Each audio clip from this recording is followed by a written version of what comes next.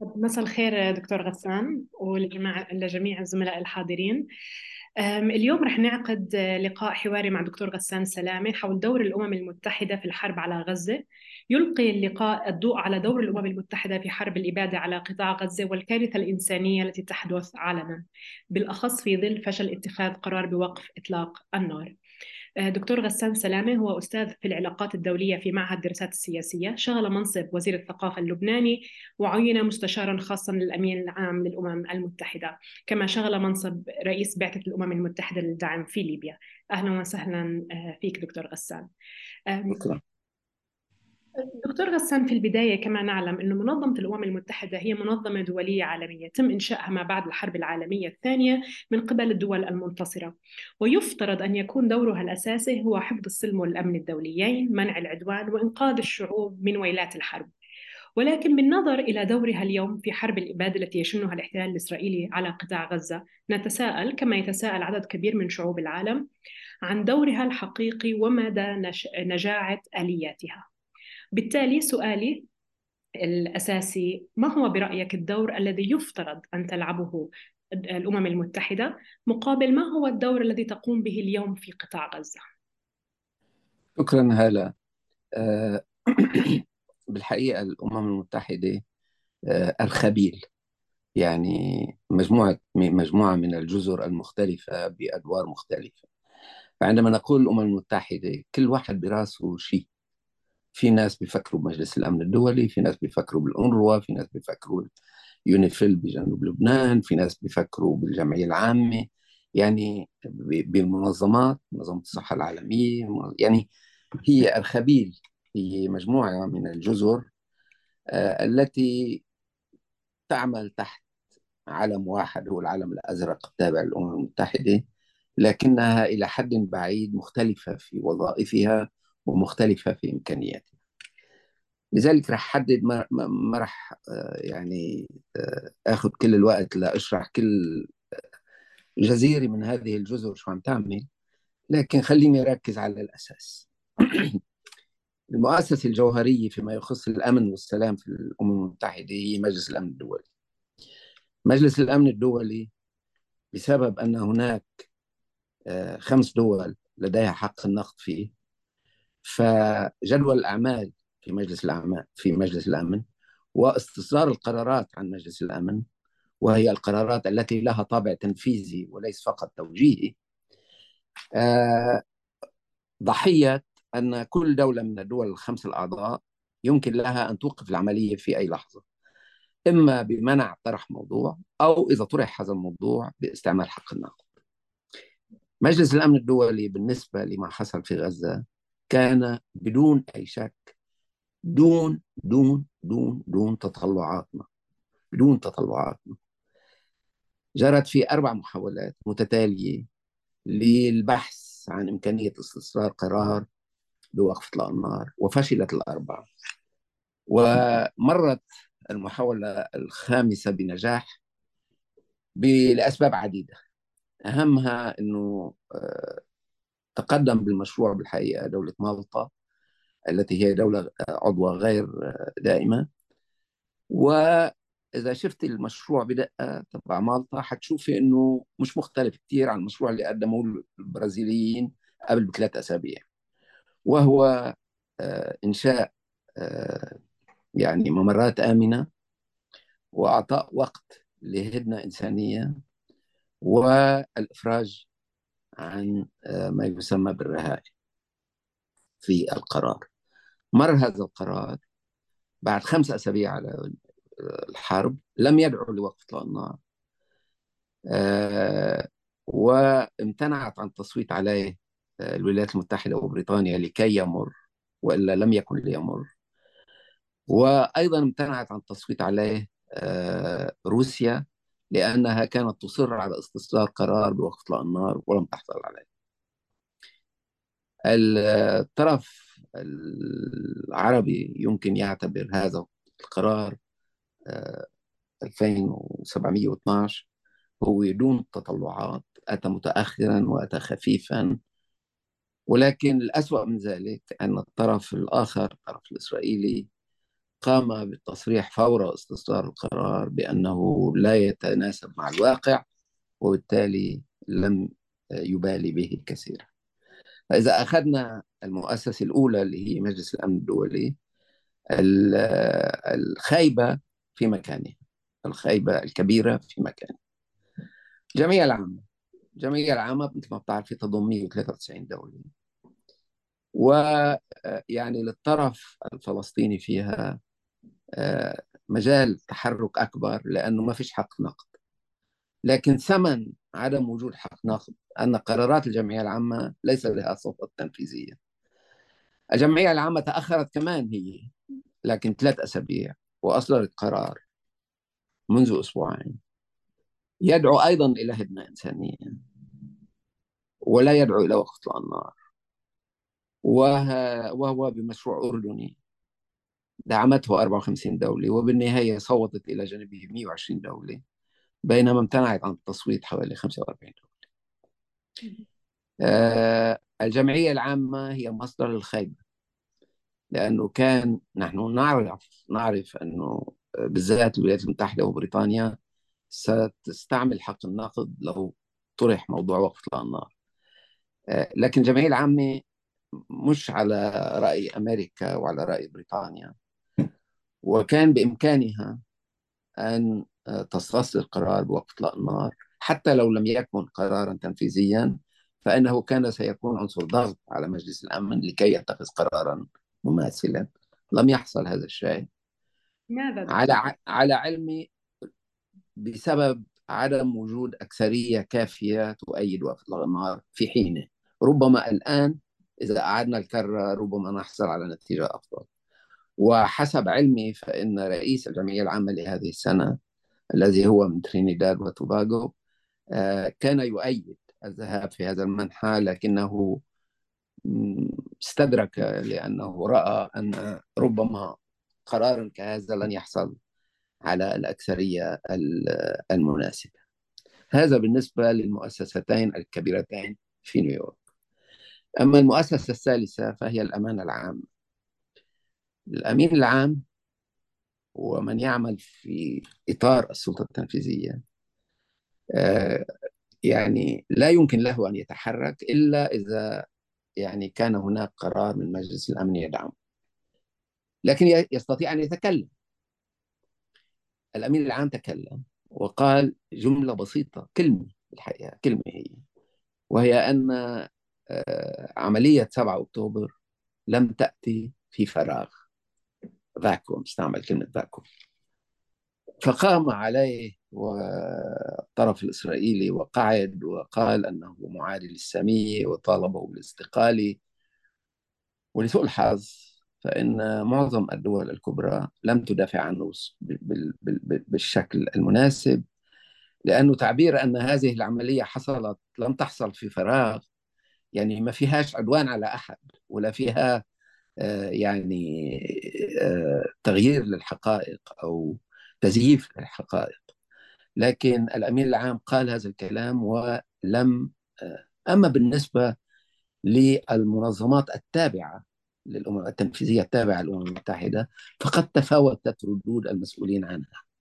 يعني لا أريد أن أدخل بالتفاصيل لأن هذه المنظمات والوكالات طويلة عريضة، لكني أود الإشادة على الأقل بموقف مدير الأنروا الذي كان موقفا صلبا وواضحا، ودفع بالأمم المتحدة على الأقل للوقوف حدادا على 112 قتيل من موظفي الأنروا، وهو لم يزيف الحقائق، لا سيما بالنسبة للهجمات على مدارس الأنروا، حيث توفي حتى الساعة 179 فلسطيني داخل هذه المدارس، وأيضا على المستشفيات.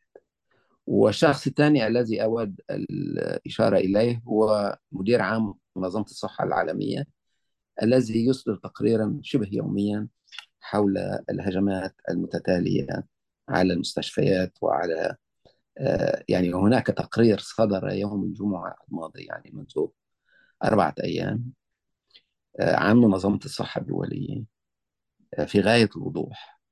يقول أنه من أصل 36 مستشفى أو شبه مستشفى في قطاع غزة، فإن 9 في حينه، اليوم أصبحوا 7، لكن 9 يوم الجمعة الماضي كانت فقط تعمل، لأن المستشفيات الأخرى تم تدميرها، وهذا أمر غير مقبول.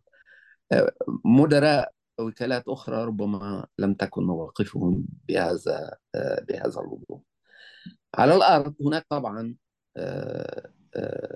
اليونسو، ودورها بسيط كان في هذه الحالة، وهناك اليونيفيل في جنوب لبنان، ولم تلعب دورا فعالا، لكنها لعبت دور ساعي بريد بين الطرفين في جنوب لبنان وفي الجليل. هذه هي صورة سريعة عن موقف الأمم المتحدة. لذلك عندما نتحدث عن الأمم المتحدة يجب تحديد عمن نتحدث.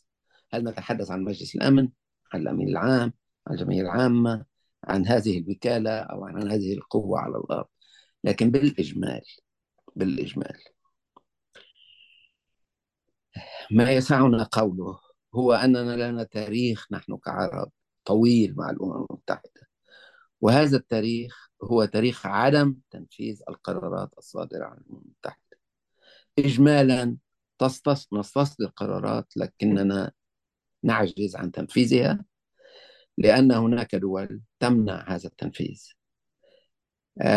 ولكن هذا لا يعني أن استصدار هذه القرارات لا يعني شيئا. لماذا؟ لأنه يشكل مرجعية حقوقية.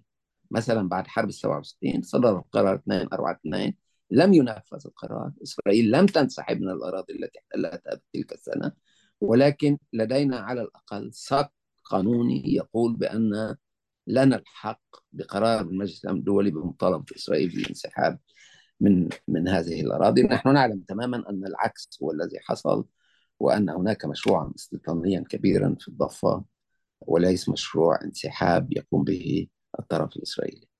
لذلك عندما نتحدث عن الأمم المتحدة تغلب علينا الخيبة. أود أن أقول أن هذه الخيبة يشاركنا فيها عدد كبير من الآخرين. مثلا استولت أذربيجان على ناغورنو كاراباخ على السكت خلال الأسبوع الماضي، ولم يحصل شيء من قبل الأمم المتحدة. مثلا بسبب الفيتو الروسي لم يحصل شيء بالنسبة لأوكرانيا، ولم تتمكن الأمم المتحدة إلا معالجة موضوع هامشي جدا، هو تصدير بعض سفن الحبوب من أوكرانيا. إذا هناك دول كثيرة، وهناك دول فيها قوى تابعة للأمم المتحدة لا سيما في أفريقيا تطالب اليوم بأن تنسحب هذه القوة، لأنها لم تقم بالدور الذي كانت كان يتوقع لها أن تقوم به. هناك حالة غير صحية إجمالا في الأمم المتحدة، لأن هناك حالة غير صحية في المجتمع الدولي، ولدرجة أنني أشك في وجود مجتمع دولي. لا أعتقد أن هناك شيئا اسمه مجتمع دولي، لأن عندما تتحدثين عن مجتمع دولي يجب أن يكون هناك تفاعل وتواصل بين أطراف هذا المجتمع، ويجب أن يكون هناك أيضا تضامن بين أعضاء هذا المجتمع، وهذا ما لا نراه في المرحلة الحالية. إنه يجعلنا نشك بوجود مجتمع دولي، ويجعلنا نشعر بقدر كبير من الخيبة من المؤسسة المفروض أنها تعبر عن المجتمع الدولي التي هي الأمم المتحدة. شكرا دكتور غسان. إذا يعني ممكن بشكل مبسط أن الأمم المتحدة حاليا قراراتها بالأخص التي تفتقر إلى أي جانب تنظيمي أهميتها كما قلت هي مرجعية حقوقية، مثل قرار 242 وكيفية الاستناد له. يعني حاليا هذه هي الأهمية الأساس للأمم المتحدة في ظل غياب قرارات تنفيذية يمكن تنفيذها. طب بالعودة للجمعية العامة، ذكرت الخيبة الكبيرة من الجمعية العامة التي بالسابق أصدرت قرارات عديدة كانت لصالح الفلسطينيين في السابق. هل هناك أي إمكانية بالعودة للجمعية العامة وإصدار قرار اتحاد من أجل السلام ذو طابع تنفيذي، أم هذا الأمر غير حقيقي في المجتمع الدولي الحالي؟ في الوضع الحالي لا أعتقد أن هذا الأمر سهل المنال. أولا أنت بحاجة لأكثرية الثلثين، وثانيا هناك يعني قوى معاكسة قوية، يعني الولايات المتحدة بالذات وبريطانيا وبعض الدول الأخرى. ومعظم الدول الأوروبية متأرجحة في الحقيقة. ومجلس الأمن استولى إلى حد كبير على القرار فيما يخص الأمن والسلام في العالم. ولكن ولكن هناك جو في الجمعية العامة بدأ يظهر منذ سنتين أو ثلاث، يريد إعادة الروح للجمعية العامة بسبب تعطيل مجلس الأمن، بسبب الخلاف بين الدول دائمة العضوية. ورأينا مثالا على ذلك فيما يسمى بتعديل ليechtenstein الذي تم اعتماده السنة الماضية، وهو شيء قد يبدو بسيطا لكنه بداية طريق ممكن أن تكون فعالة في المستقبل. وهي أن آه، تم إقرار قرار بأن أي دولة تمارس حق النقد في مجلس الأمن من واجبها أن تذهب إلى الجمعية العامة وأن تفسر موقفها أمام الجمعية العامة. هذه بداية طريق لوضع من نوع لإعادة الروح للجمعية العامة. ولكن من الممكن القول أن إنشاء دولة إسرائيل تم بقرار من الجمعية العامة، قرار 181 صادر عن الجمعية العامة وليس عن مجلس الأمن، قرار 194 صادر عن الجمعية العامة وليس عن مجلس الأمن. وبالتالي علينا أن نقول بصوت أعلى وأن نعمل مع مختلف الدول 193 دولة أننا أن إسرائيل أخذت ما تريد. قرار التقسيم كان عندهم 8% من الأرض، عطوهم وقتها 54% بالقرار 181 من الأرض، بينما كان ملكيتهم لا تتجاوز 8% الأرض. يعني في ظلم حصل وقتها. لكن إسرائيل أخذت اللي بدها إياه من الجمعية العامة، وقت اللي إجينا نحن نطالب قالوا لنا الجمعية العامة ليست المكان المناسب. أنا أعتقد أنه يجب العمل على الدفع باتجاه صعب الحصول على قرار تنفيذي، لكن سبق الجمعية العامة أن اتخذت قرارات تنفيذية، والقرارات التنفيذية ظالمة بالنسبة لنا، وبالتالي علينا أن نعيد الكرة ونبقى نحاول. ولكن هذا يتطلب العمل في عواصم الدول. السفراء في نيويورك يعني يتبعون التعليمات التي تأتيهم من عواصمهم. وهنا يجب علينا أن نقر أنه في الفترة الأخيرة فإن عددا من الدول التي كانت تصوت بطريقة أوتوماتيكية إلى جانب الفلسطينيين في الجمعية العامة تلكأت بعض الشيء، أو حتى اتخذت موقف مراقب أو ربما حتى عدائي. أذكر بصورة أساسية تغير كبير في موقف الهند لغير صالح الفلسطينيين، وأذكر أيضا عدد من الدول الإفريقية التي صوتت لغير مصلحة الفلسطينيين، رغم أن منظمة الوحدة الإفريقية ما زالت في الإجمال تناصر الحق الفلسطيني. إذا يجب العمل في عواصم هذه الدول لكي نوقف هذا النزيف الجديد، ولكي تستعيد القضية الفلسطينية خصوصا وأن معظم استطلاعات الرأي لا سيما في الغرب، في الولايات المتحدة، في بريطانيا، وأيضا في فرنسا، أو حتى في ألمانيا، وسأعود على لألمانيا لأنها مهمة، هي الدولة التي اقترحت أن تأخذ الأمم المتحدة على عاتقها إدارة قطاع غزة بعد التوصل لوقف الأنهار. كل استطلاعات الرأي تشير لا سيما في أمريكا أن الشباب هم أقل ميلا لتأييد إسرائيل من غيره. وهذا أمر يجب أخذه بعين الاعتبار في السنوات المقبلة والعمل عليه لكي يتحول هذا التحفظ تجاه إسرائيل الذي نراه بين الشباب، لا سيما بين شباب الحزب الديمقراطي في الولايات المتحدة، إلى دعم صريح للحق في.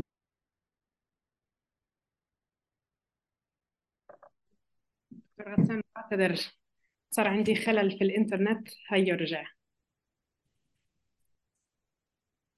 أيوة، ما بعرف وين توقف الحديث، بس متأسفة. كنت آه عم بقول إنه يجب العمل في العواصم، في مختلف العواصم، لأن هناك بعض النزيف الذي نشهده في تأييد تقليدي للحق الفلسطيني آه، يبدو أنه يعني تراجع في الفترة الأخيرة في دول مثل الهند أو مثل بعض الدول الأفريقية. أنا كنت بدي أسأل دكتور، شو سبب التراجع هذا واختلاف في التصويت الأممي أو الدول المختلفة سواء الأفريقية أو الهند لصالح ضد فلسطين بالأحرى؟ الحقيقة بالنسبة للهند هناك تغير أجراه رئيس الحكومة الحالي ناريندرا مودي على سياسة الهند الخارجية بطريقة راديكالية.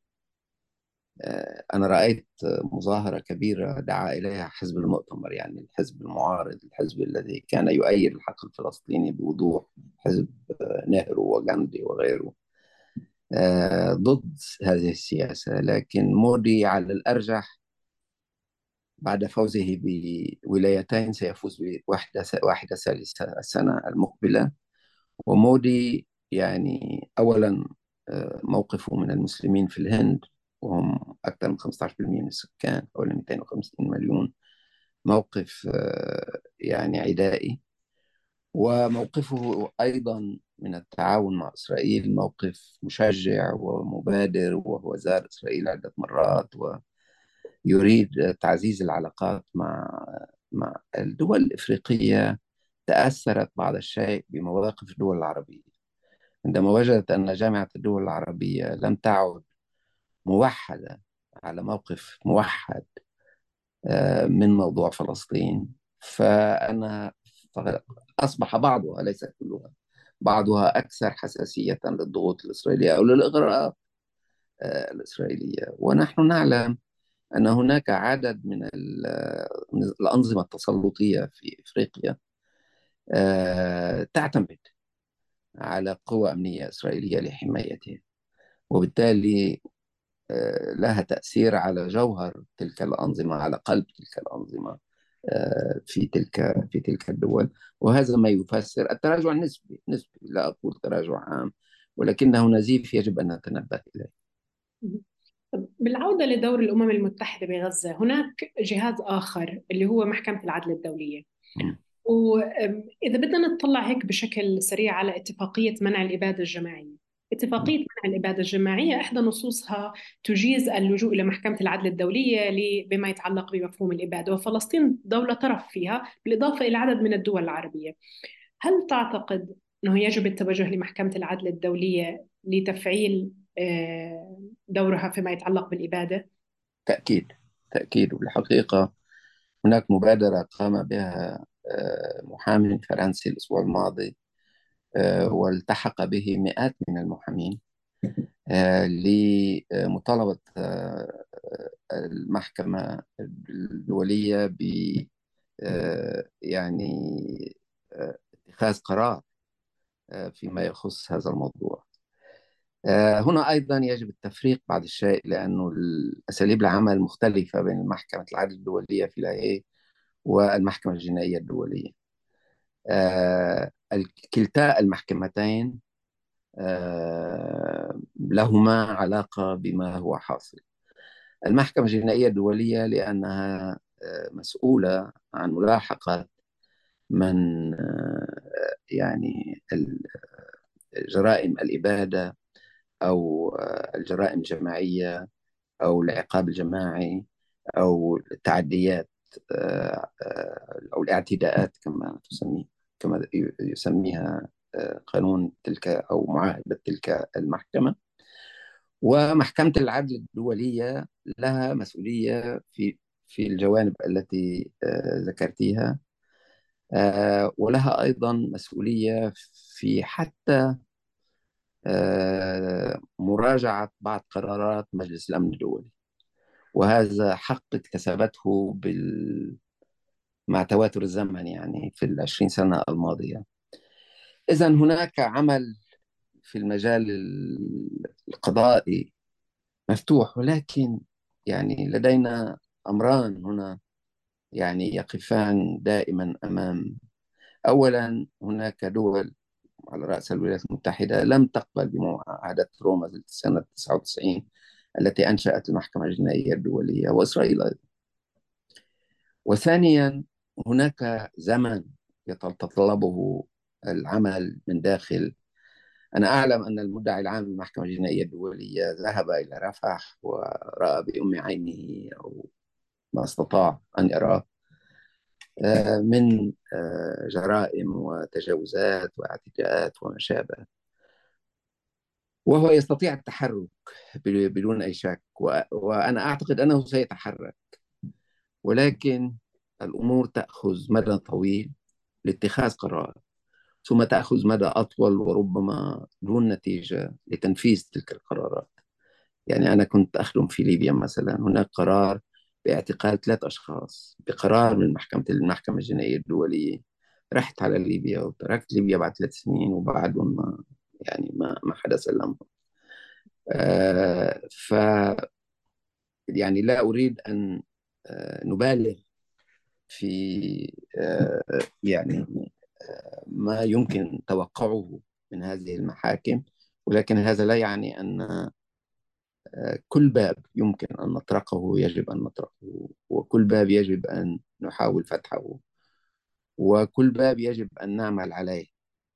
الآن بعد 7 أكتوبر، الأسبوع الأول والأسبوعان الأولان، كان هناك نوع من صدمة، لأن السردية الإسرائيلية عما حصل في ذلك اليوم كانت طاغية إلى حد بعيد، وبالتالي كان هناك آه، صعوبة لمستها بنفسي، حيث أنا بأن يعني تتناول سردية مختلفة عن السردية التي كانت طاغية إلى حد كبير.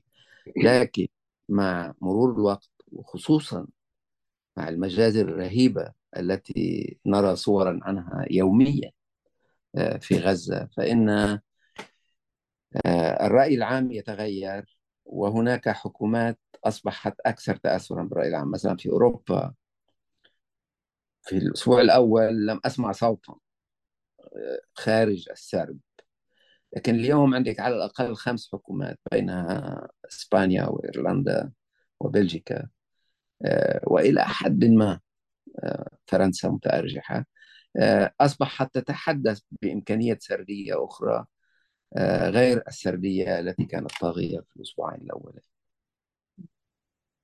بما يتعلق أيضا بدور الأمم المتحدة، إذا بالتالي الطرق المختلفة هي أن نطرق جميع الأبواب، يعني وننتظر لنرى هل هناك حقا دور حقيقي للأجهزة المختلفة.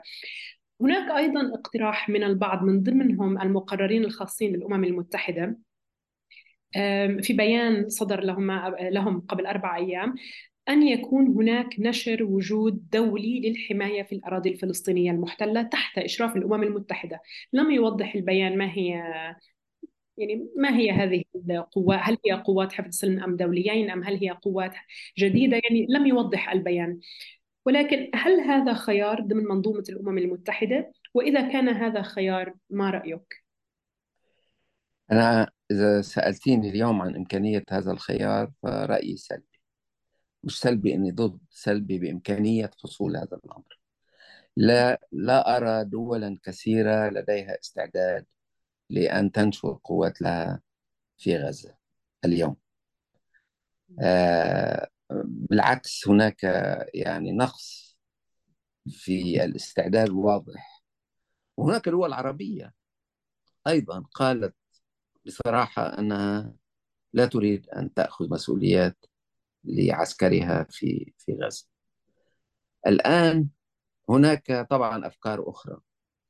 الألمان قالوا يجب أن يصدر قرار عن مجلس الأمن بعد إطلاق النار، والأمم المتحدة تأخذ دورا لها. الدور لها شو يعني؟ أن تنشر قوات سلام في غزة. ما هو ما فيش حرب أهلية في غزة، في عدوان خارجي في غزة. فهل ماذا يعني الأمر؟ في السابق في بعض الحالات في الكونغو في الستينات وفي التسعينيات في تيمور ليستي وفي البوسنة إلى حد ما، الأمم المتحدة نشرت قوات سلام داخل هذه الدول، واستلمت حكم هذه الدول لفترة قصيرة من الزمن، لكن استعانت بآلاف مؤلفة من القبعات الزرق.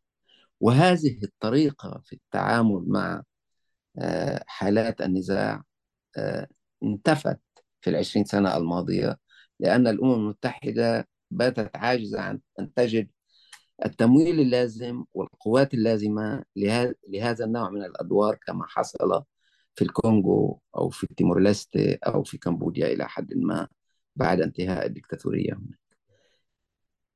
أم أن ما تفكر به الحكومة الألمانية التي طلبت هذا الموضوع هو نشر قوات فصل بين غزة وبين الكيان، بمعنى قوات مراقبة الحدود ومنع الاشتباكات، يعني أن تلعب دور ساعي بريد بين الطرفين لوقف الاحتكاكات بين غزة وبين إسرائيل. هذه وظيفة مختلفة جوهريا، وهذه وظيفة تقوم بها الأمم المتحدة في عدد من الحالات، مثلا في قبرص أو مثلا في كشمير. إذا لا يكفي أن نقول نضع الموضوع في الأمم المتحدة، يجب أن نقول بصراحة ماذا نريد من الأمم المتحدة، أي نوع قوات لأي نوع أعمال. وهناك موضوع آخر لا يقل أهمية في هذه المرحلة، وهو موضوع حتى أقرب إلينا، وهو إيجاد تمويل لوكالات الإغاثة. التمويل لوكالات الإغاثة ناقص حاليا. كل وكالات الإغاثة، وكالة اللاجئين، الأونروا، الاي او ام، والصحة، البرنامج الغذائي العالمي، كلها بحاجة لتمويل. إذا عليك أن تعمل الآن أولا للضغط لكي تمول هذه الوكالات بطريقة، لأن مستشفيات دمرت، المدارس دمرت، أنت بحاجة لحالة إغاثية سريعة، ولهذا أنت بحاجة لأموال كثيرة. ثانيا، من الناحية الأمنية والعسكرية يجب أن نوضح تماما ما هي وظيفة القوات التي نصب لأن ترسلها الأمم المتحدة، لكي لا يحصل هناك يعني أوهام حول دور هذه القوات. وثالثا، يجب أن نسأل بوضوح من هي الدول التي هي مستعدة لأن تقوم بهذا الدور، إما بدور الرقابة على الحدود أو بدور إدارة القطاع حتى يأتي من يديره. أنا أعتقد أن إسرائيل سترفض أن تقوم الأمم المتحدة بهذا الدور، وأعتقد أن العداء التقليدي لإسرائيل تجاه الأمم المتحدة عادة وقوية في الفترة الأخيرة، لا سيما بعد تصريح الأمين العام، ولا سيما بعد القرار الصغير الأبتر الذي صدر عن مجلس الأمن، ولكن إسرائيل رفضته. أنا أعتقد الأمم المتحدة لن تقبل، إسرائيل لن تقبل بالأمم المتحدة ك لا كقوات فصل. ستفضل إذا كان هناك من قوات فصل قوات متعددة الجنسية تختار هي الدول ويكون لها حق النقد على أي دولة يمكن أن تشترك في هذه القوات المتعددة الجنسية، وهي ليست قوات أممية، وهناك فرق شاسع بين متعددة الجنسية والقوات الأممية. وإن كانت لإدارة القطاع فهي لن تقبل بذلك أيضا، لأنها تعلم أن كما ثبت في القرار الأخير للجمعية العامة هناك 120 دولة على الأقل في الجمعية العامة قلبها مع فلسطين، وتعتبر أن الحق الفلسطيني حق مشروع، وبالتالي لن تكون مسايرة في إدارتها للقطاع لو حصل ذلك لما تريده إسرائيل.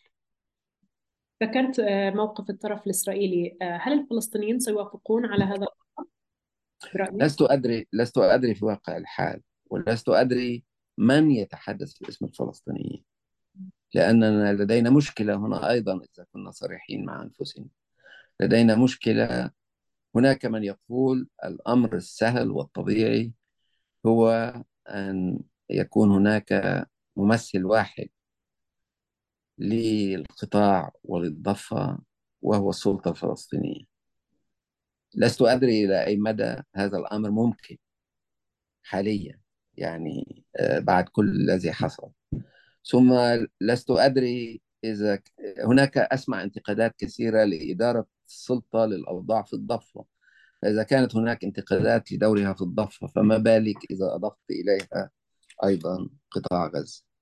إذا لدينا مشكلة هنا أيضا.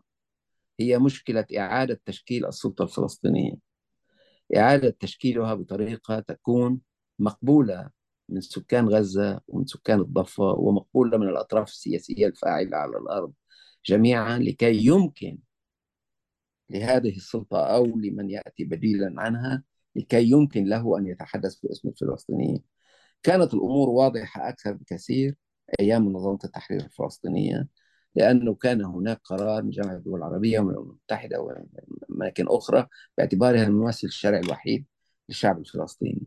هذا الأمر لم يعد قائما اليوم، لذلك علينا أن نفكر أيضا بما هو علينا أن نقوم به كفلسطينيين وكعرب لكي نعيد إنتاج سلطة يمكن لها أن تتحدث باسم عموم الفلسطينيين.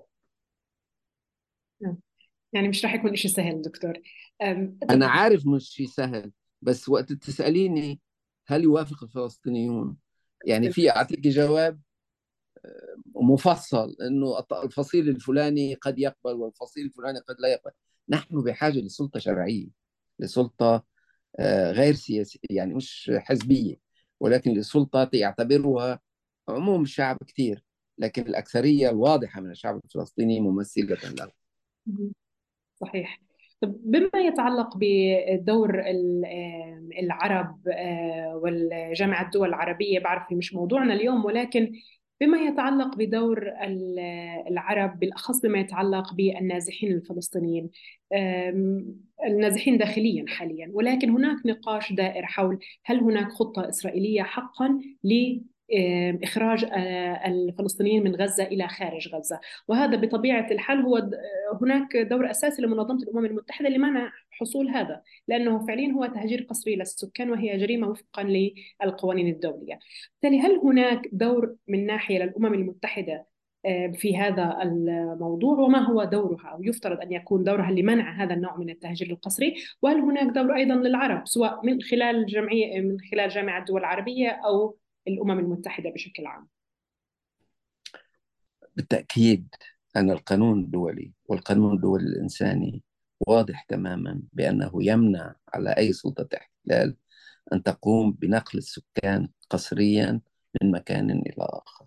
هذا أمر في غاية الوضوح، وبالتالي فإن مجرد نقل السكان في غزة قسريا من شمال القطاع إلى جنوبه كانت مخالفة تماما لنص ولروح القانون الدولي. فالأمر يعني لا يحتاج إلى اجتهادات.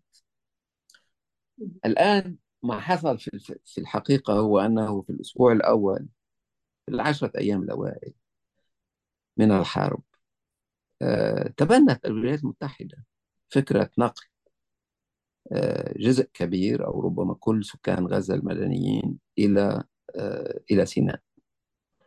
وحاول وزير خارجية الولايات المتحدة أن يسوق هذا الموضوع في مختلف العواصم العربية. كان الموقف المصري شديدا والموقف الأردني أكثر شدة، وهذان الموقفان أثرا على مواقف الدول العربية الأخرى التي زارها وزير الخارجية الأمريكي، بحيث تم التخلي، تم السكوت الضمني عن، أو التخلي الضمني وليس الصريح عن هذه الفكرة. هذه الفكرة بالحقيقة أصلها إسرائيلي. الفكرة كانت قائمة على أن وجود المدنيين الفلسطينيين في قطاع غزة بالضرورة سيؤدي، يعني الأسبوع الماضي، يعني من أسبوع تقريبا، كان هناك تصريح لوزارة الدفاع الإسرائيلية تقول بأنه عملوا 3700 ضربة جوية و880 ضربة بالهليكوبتر، هذا دون بحث عما قامت به المدفعية أو الدبابات. طيب في قطاع غزة 370 كيلومتر مربع، وهلأ صار عمليا المليونين غزاوي موجودين في أقل من 150 كيلومتر مربع. لو شاء الإسرائيلي، وأنا لا أعتقد أنه يشاء، لو شاء الإسرائيلي أن لا يمس بالسكان المدنيين فهذا أمر أصبح مستحيل بالنظر لكثافة السكان لو شاء. لذلك كانت الفكرة أن لكي يعمل الجيش الإسرائيلي بحرية داخل القطاع فلننقل المدنيين إلى سيناء. لكن طبعا هذا موضوع قانونيا مخالف للقانون بصورة واضحة، ومن الناحية الأخلاقية يعني حقير بكل معنى الكلمة، لأن 70% أو 72% من سكان غزة كما نعلم قد هجروا من أراضيهم مرة أولى أو ثانية، وأنتم تريدون تهجيرهم للمرة الثانية أو الثالثة. يعني عقاب متتالي وليس عقاب لمرة واحدة. غير أن هناك من جاء يقول فليكن ذلك لستة أشهر. نحن نعلم أن قطاع غزة لن يعاد بناؤه في 6 أشهر بعد التدمير الهائل الوحشي الذي حصل فيه. وثانيا نحن نعلم أن المؤقت عند الإسرائيلي هو الدائم، وبالتالي فكل هذه الفكرة كانت فكرة سيئة. وأعتقد أن الأطراف العربية التي لم تجتمع على موقف موحد ربما منذ مبادرة السلام العربية سنة 2002 اجتمعت هذه المرة على موقف موحد، وهو رفض تهجير الفلسطينيين مرة جديدة. لكن الطرف الإسرائيلي لا يقوم باحترام، يعني لا يحترم هذه الأمور، وقد يدفع به الأمر إلى مزيد من الضغط والعدوان والمجازر في جنوب غزة، لدرجة أن الناس بدون أن تكون هذه إرادتها لا يعود أمامها إلا أن تلجأ جنوبا عبر الحدود المصرية الفلسطينية. هل هناك خطة لذلك؟ أتساءل بالحقيقة. أنا ليس عندي جواب واضح. أولا لأني لا أقرأ العبرية، لذلك لا أقرأ ما يكتبون إلا ما هو مترجم منه. ولكن لسبب ثاني، لأنه كلما يمر الزمن، وقد مرت أكثر من 5 أسابيع، اليوم 6 أسابيع على 7 أكتوبر، نرى أن كان هناك فوضى غير طبيعية في القرار الإسرائيلي في اليوم الأول، وأن القرارات كانت متناقضة، وأن الوسائل التي استعملت لم يكن مخطط لها، وأن كان هناك نوع من، وأن ما حصل بعد ذلك كانت يعني رغبة ثأر واضحة من أهل غزة، ولكني لم أرى استراتيجية بالمعنى الحقيقي. نحن نرى هذه الاستراتيجية بوضوح في الضفة هناك مشروع استيطاني يجب أن يؤدي في نهاية المطاف إلى ضم الضفة. لكن في غزة في هذه الحالة أنا لا يعني لم ألمس تماما. كل يوم يأتينا وزير إسرائيلي جديد ويطرح فكرة جديدة. بالأمس إحدى الوزيرات طرحت فكرة الهجرة الطوعية للفلسطينيين إلى كل أنحاء العالم، وبالذات إلى الدول الغربية. يعني كل يوم يأتينا نتنياهو نفسه أصبح لديه 3 أو 4 أفكار علنية حول الموضوع. مرة يريد أن يحكم بنفسه الضفة، ومرة يريد ما لا يريده بدون أي شك هو إعادة توحيد الضفة والقطاع، لأنه له 14 سنة. مش له 14 سنة بالحقيقة، كلما حكم الليكود فهو يحاول فصل القطاع عن الضفة لكي يكون لكل من هاتين المنطقتين مصير مختلف عن الآخر. وبال 14 سنة طبعا نتنياهو لم يحيد لحظة عن هذه الخطة قبل دخول متطرفين جدا مثل بن كفير وسموتريتش إلى الحكومة. كانت هذه خطته بطريقة أنه أيام أسلو كان في 130 ألف مستوطن، اليوم صاروا يمكن 600 أو 700 ألف، والحبل على الجرار. أنا بالحقيقة لا أعلم إذا كان هناك استراتيجية. تأتينا أخبار من الغربيين الذين يتحدثون مع الإسرائيليين بأن هناك اختلافات في وجهات النظر حول مصير القطاع، حول كيف يجب حكمه، ما هو مصير سكانه. ولم أكون بكل تواضع أي صورة واضحة عما تسعى إليه إسرائيل من بعد هذا التدمير الجنوني الذي أقدمت عليه. شكرا لك دكتور غسان. بس للتذكير للحضور بيقدروا يبعثوا أسئلة هون بالخانة على زوم نقدر نسألها للدكتور غسان. أنا راح عندي آخر سؤال دكتور غسان قبل ما أشوف إذا حدا عنده أسئلة من الحضور.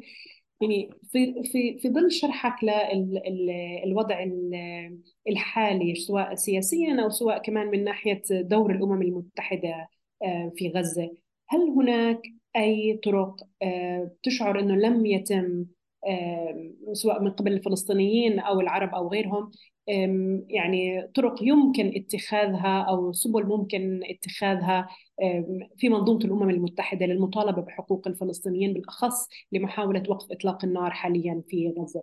هل هناك أي آلية ممكن تفعيلها لم يتم تفعيلها؟ لا، أنا أعتقد أنه ما فيش آليات يعني عجيبة، يعني ما فيش مفتاح سحري يمكن لنا من خلال التوصل لوقف إطلاق النار. ما يمكن أن يحصل هو أن نعمل داخل العواصم لزيادة الضغط على الحكومات، وبالذات على الحكومتين اللتين عرقلتا منذ 5 أسابيع فكرة وقف إطلاق النار في مجلس الأمن، وهما الولايات المتحدة وبريطانيا. آه، حتى الساعة حصلت آثار بسيطة لذلك. يعني تظاهرات لندن عظيمة كانت، لكن أدت عمليا إلى يعني انشقاق بسيط في داخل حزب العمال، ولكنها لم تؤثر على حزب المحافظين الحاكم. في الولايات المتحدة يعني الاستطلاع الأخير الذي نشر أمس حول أنه 60% من أعضاء الحزب الديمقراطي لا يؤيدون إدارة بايدن، وأن هذا الأمر قد يكلفه الانتخابات.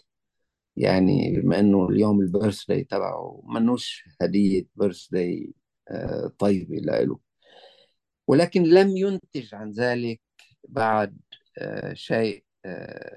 شيء ملموس، تغيير ملموس في الموقف الأمريكي. يعني امتنعوا عن التصويت عن قرار هش في مجلس الأمن.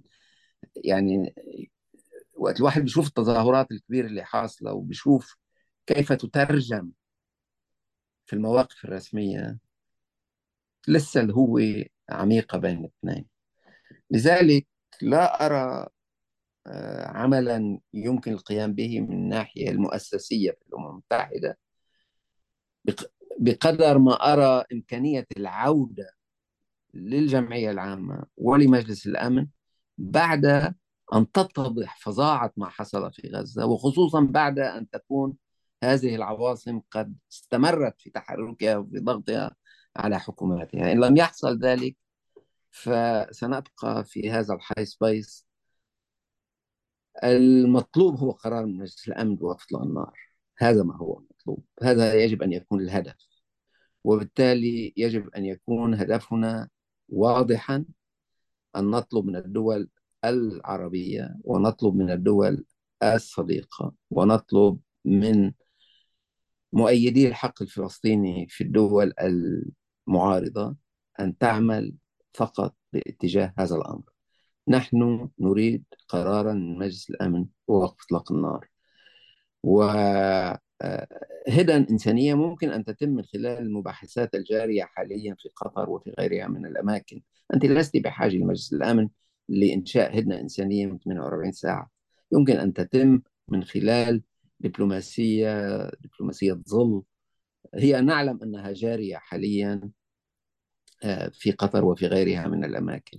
لكن من مجلس الأمن المطلوب هو قرار واضح بوقف إطلاق النار، ويمكن أن يمهد له ذلك بقرار جديد من الجمعية العامة بمطالبة مجلس الأمن بإصدار قرار بوقف إطلاق النار. يجب أن يكون هذا الأمر واضحا، لكي المواضيع الأخرى، مواضيع الملاحقة الجنائية، موضوع إلى آخره، لسوء الحظ ستأخذ وقتا، لكن المطالبة بوقف إطلاق النار يجب أن يحصل هذا الأسبوع.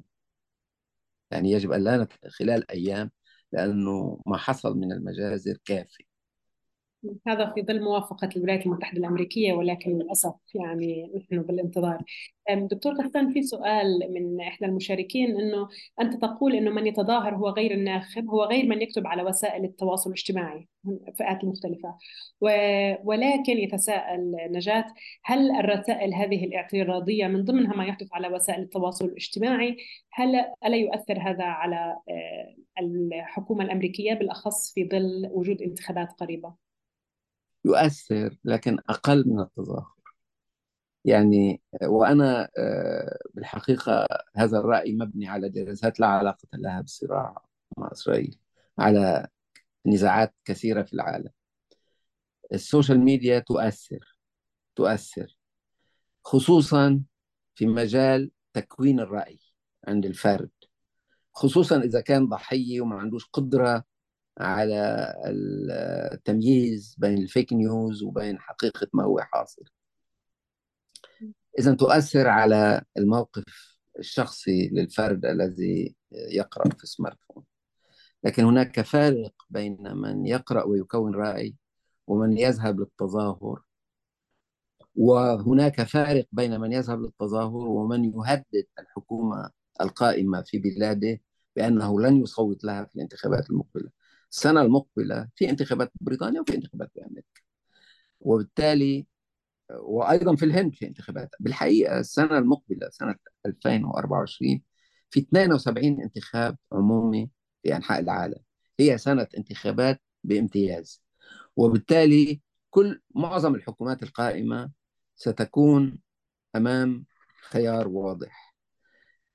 يجب أن ننطلق من لايك على الفيسبوك إلى التظاهر، ومن التظاهر إلى تهديد الحكومات بحجب التصويت عنها في الانتخابات المقبلة. الانتخابات البريطانية في الأرجح بالربيع، الانتخابات الأمريكية في نوفمبر 2024، الانتخابات الهندية أيضا قادمة. في هي أكثر سنة فيها انتخابات بالخمسين أو 60 سنة الماضية، سنة 2024. وبالتالي لدينا فرصة، إذا فعلا نعتقد أن الرأي العام بدأ ينقلب ضد هذه المجازر وهذا العنف الدموي، لدينا فرصة للضغط على عدد كبير من الحكومات حيث ستجري انتخابات في العام 2024. دكتور غسان، في كمان سؤال. معالي بشكرك على اللي تقدمت فيه. بقول حاليا في ظل عدم وجود ثقة بالأمم المتحدة ومؤسساتها المنحازة للكيان الإسرائيلي، هل تعتقد أننا أمام تغيير للنظام الدولي بناء على ما يجري في غزة؟ هل هذا ممكن يكون مدخل للتغيير الدولي؟ الحقيقة يعني ما فيش انحياز للأمم المتحدة بهالمعنى. يعني بنرجع على نفس الموضوع. انحياز من؟ انحياز دول بعينها في عواصمها كما في مجلس الأمن الدولي، مظبوط. في انحياز، في على القليل دولتين وربما أكثر وبالتأكيد أكثر ضد الحق الفلسطيني، من حاز إلى إسرائيل بدون أي شك. لكن في كمان وكالات عم تشتغل وعم بتحاول أن تخفف الآلام يعني مش كل الناس منحازة لأنه في دولة بمجلس الأمن منحازة، مش صحيح الكلام. لكن في دول منحازة طبعا، والعمل يجب أن يتم في عواصمها وليس في نيويورك. في عاصمة في واشنطن وفي لندن وفي كل هذه الدول. الآن ما هو حاصل في غزة يضيف إلى ما هو حاصل في أوكرانيا، بمعنى أن عندما يكون هناك دولة لديها حق النقد فهذا أمر يجب أن تستعمله بقسطاس، بحكمة. لكن كلما يأتي موضوع أوكرانيا تضع فيتو روسيا، وكان هذا الأمر نفس الشيء بأحداث سوريا، كانت روسيا تضع فيتو على أي قرار يخص سوريا. الآن فيما يخص فلسطين أمريكا وضعت فيتو ورا فيتو ورا فيتو على الحق الفلسطيني. انتبهي إلى الدول الأخرى، الصين وفرنسا وبريطانيا. الصين وفرنسا وبريطانيا، خصوصا بريطانيا وفرنسا، لهم حوالي 10 سنين لم يستعملوا حق النقد مرة واحدة. ليش؟ لأنهم عارفين أنه في حملة داخل النظام العالمي عم تكبر ضد مجرد وجود دول لديها حق نقد غير مبرر، وتستعمله بخفة، وتستعمله بطريقة حزبية لمصلحة دول تريد أن تحميها. لذلك ما نراه من استنكاف بريطانيا وفرنسا بالذات عن استعمال حق النقد أمر يشير إلى وعيهما بأن هناك جو عالمي أصبح يعني لا يستظرف أو حتى يرفض تماما فكرة أن تكون هناك دول محظية بحق نقد تستعمله في غير مكانه. لذلك أحداث غزة تأتي كنوع من رديف لأحداث أوكرانيا. هناك من كان يطالب بطرد روسيا في الغرب، يعني بطرد روسيا من مجلس الأمن بسبب أوكرانيا. اليوم هناك من يقول لماذا للولايات المتحدة حق النقد في مجلس الأمن إذا كانت تستعمله بطريقة بافلوفية، بطريقة أوتوماتيكية دائما لمصلحة إسرائيل. إذا طبعا هناك مزيد لإضعاف هذه الفكرة التي أعطت هذه الدول الخمس يعني حقا حرمته عن الدول الأخرى. لذلك فأن فكرة تعديل أو إصلاح مجلس الأمن الدولي بتحديد المواضيع التي يمكن استعمال حق النقد فيها، بزيادة عدد الدول التي لديها حق النقد، بمزيد من تمثيل أفريقيا وأمريكا اللاتينية في هذا المجلس وهي غير ممثلة بطريقة يعني معقولة. فكرة تعديل مجلس الأمن أو إصلاح مجلس الأمن التي هي كانت فكرة رائجة في مطلع القرن 21، يعني بين العامين 2000 و2005 تقريبا، ثم انطفأت خلال العشر أو 15 سنة الماضية، ستعود بعد أحداث غزة. سيكون لأحداث غزة دور جديد. هناك عناصر أخرى هنا تلعب في نفس الاتجاه. أنا كنت في نيويورك خلال الجمعية العامة الأخيرة بسبتمبر للمرة الأولى. هاي الخمس دول العظيمة اللي عندها حق النقد، بوتين ما اجى، رئيس الصين شي ما اجى، ماكرون رئيس فرنسا ما اجى، رئيس حكومة بريطانيا ما اجى، سوناك ما اجى، واجى فقط بايدن لانه يمكن جار الدار، يعني مش لانه لديه احترام. طيب اذا هذه الدول التي تحظى بحق النقد ما تشرف زعماء انه اجوا على الجمعية العامة، معناتها مستهترين بالامم المتحدة. ليش أنا بدي أحترم حق النقد تبعهم إذا ما بيتعبوا حالهم وبيجوا على الجمعية العامة؟ هذا لم يحصل سابقا. يعني أربعة من أصل خمسة ما إجوا، والخامس هو صاحب الدار، يعني رئيس أمريكا، فما عنده عذر ما يجي فإجا. يعني هذا لم يحصل سابقا. صار اجتماع خاص، جمعية عامة خاصة على التغيير المناخي. البلدين اللي بيعملوا أكثر شيء تلوث في الكرة الأرضية اللي هن الولايات المتحدة والصين ما تحدثوا بالاجتماع. طيب شو بدك استهتار أكثر من هيك؟ ب فإذا يعني طبعا دول صغيرة والشعوب المظلومة مثل الشعب الفلسطيني ممكن يقولوا فإذا شو بدي من الأمم المتحدة؟ إذا الدول الكبرى مش عطيتها أهمية أو تستعملها حين تشاء لما تشاء وتغيب عنها أو تستهتر بها حين تشاء. بل لكم انتبهوا، الدول الصغيرة والشعوب المظلومة حصلت على أشياء إيجابية بالخمسين سنة الماضية من الأمم المتحدة.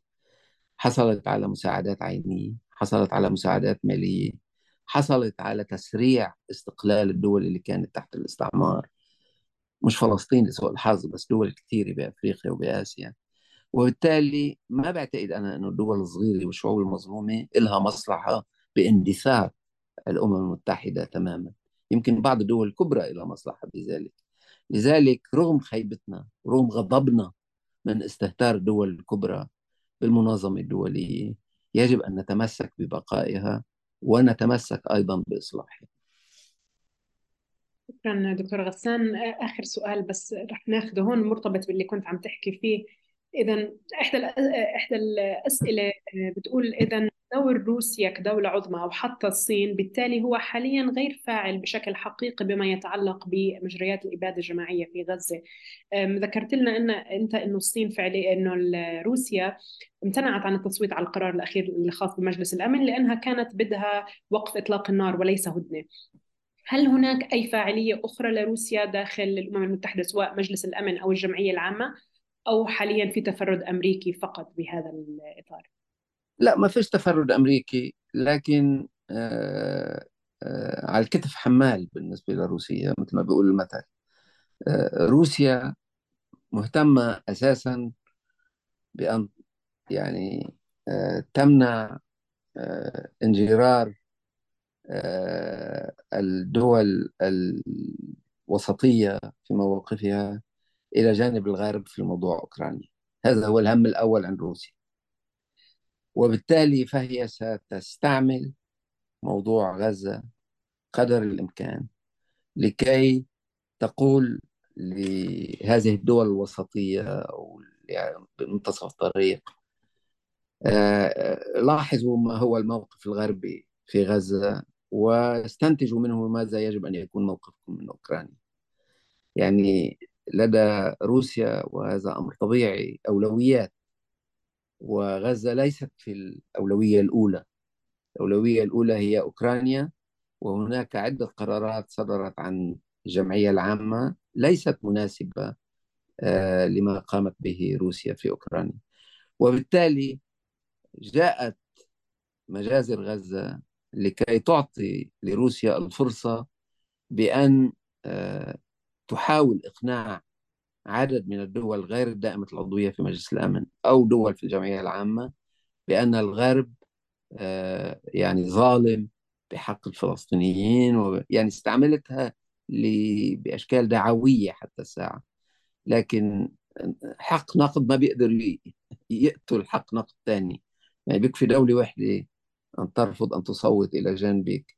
فأنا بعتقد أنه من الأمور المهمة أيضا هو أنه الدول العشر غير الدائمة العضوية ما اهتمينا فيهم كفاية، لأنه عندما يكون هناك أكثرية في بتعرفي الطرف المالطي تمكن من تمرير هذا القرار 27/12. آه الشيء اللي ما تمكن منه البرازيل، أولا لأنه ما حدا راح يعني مالطا لا تؤثر في القرار الدولي، البرازيل لا بتأثر، فما حدا كان بده يعمل هدية مجانية للبرازيل يعني بالغرب. فما مرة أقول المشروع البرازيلي. لكن التصويت الدول الأخرى يجب أن نضمن في قرار وقف إطلاق النار. إذا كان هناك أكثرية واضحة، وهذا ما لمسه المالطي لمس أنه في أكثرية واضحة للدول غير دائمة العضوية، بالحقيقة إجماع بالدول العشر يلي ما عندها حق النقد بتأييد القرار يلي مشروع القرار اللي تقدمت فيه مالطا. وصار في بهالطريقة نوع من الضغط المعنوي على أمريكا وعلى بريطانيا على الأقل لكي تمتنع إن لم تكن لكي تصوت إلى جانب هذا القرار.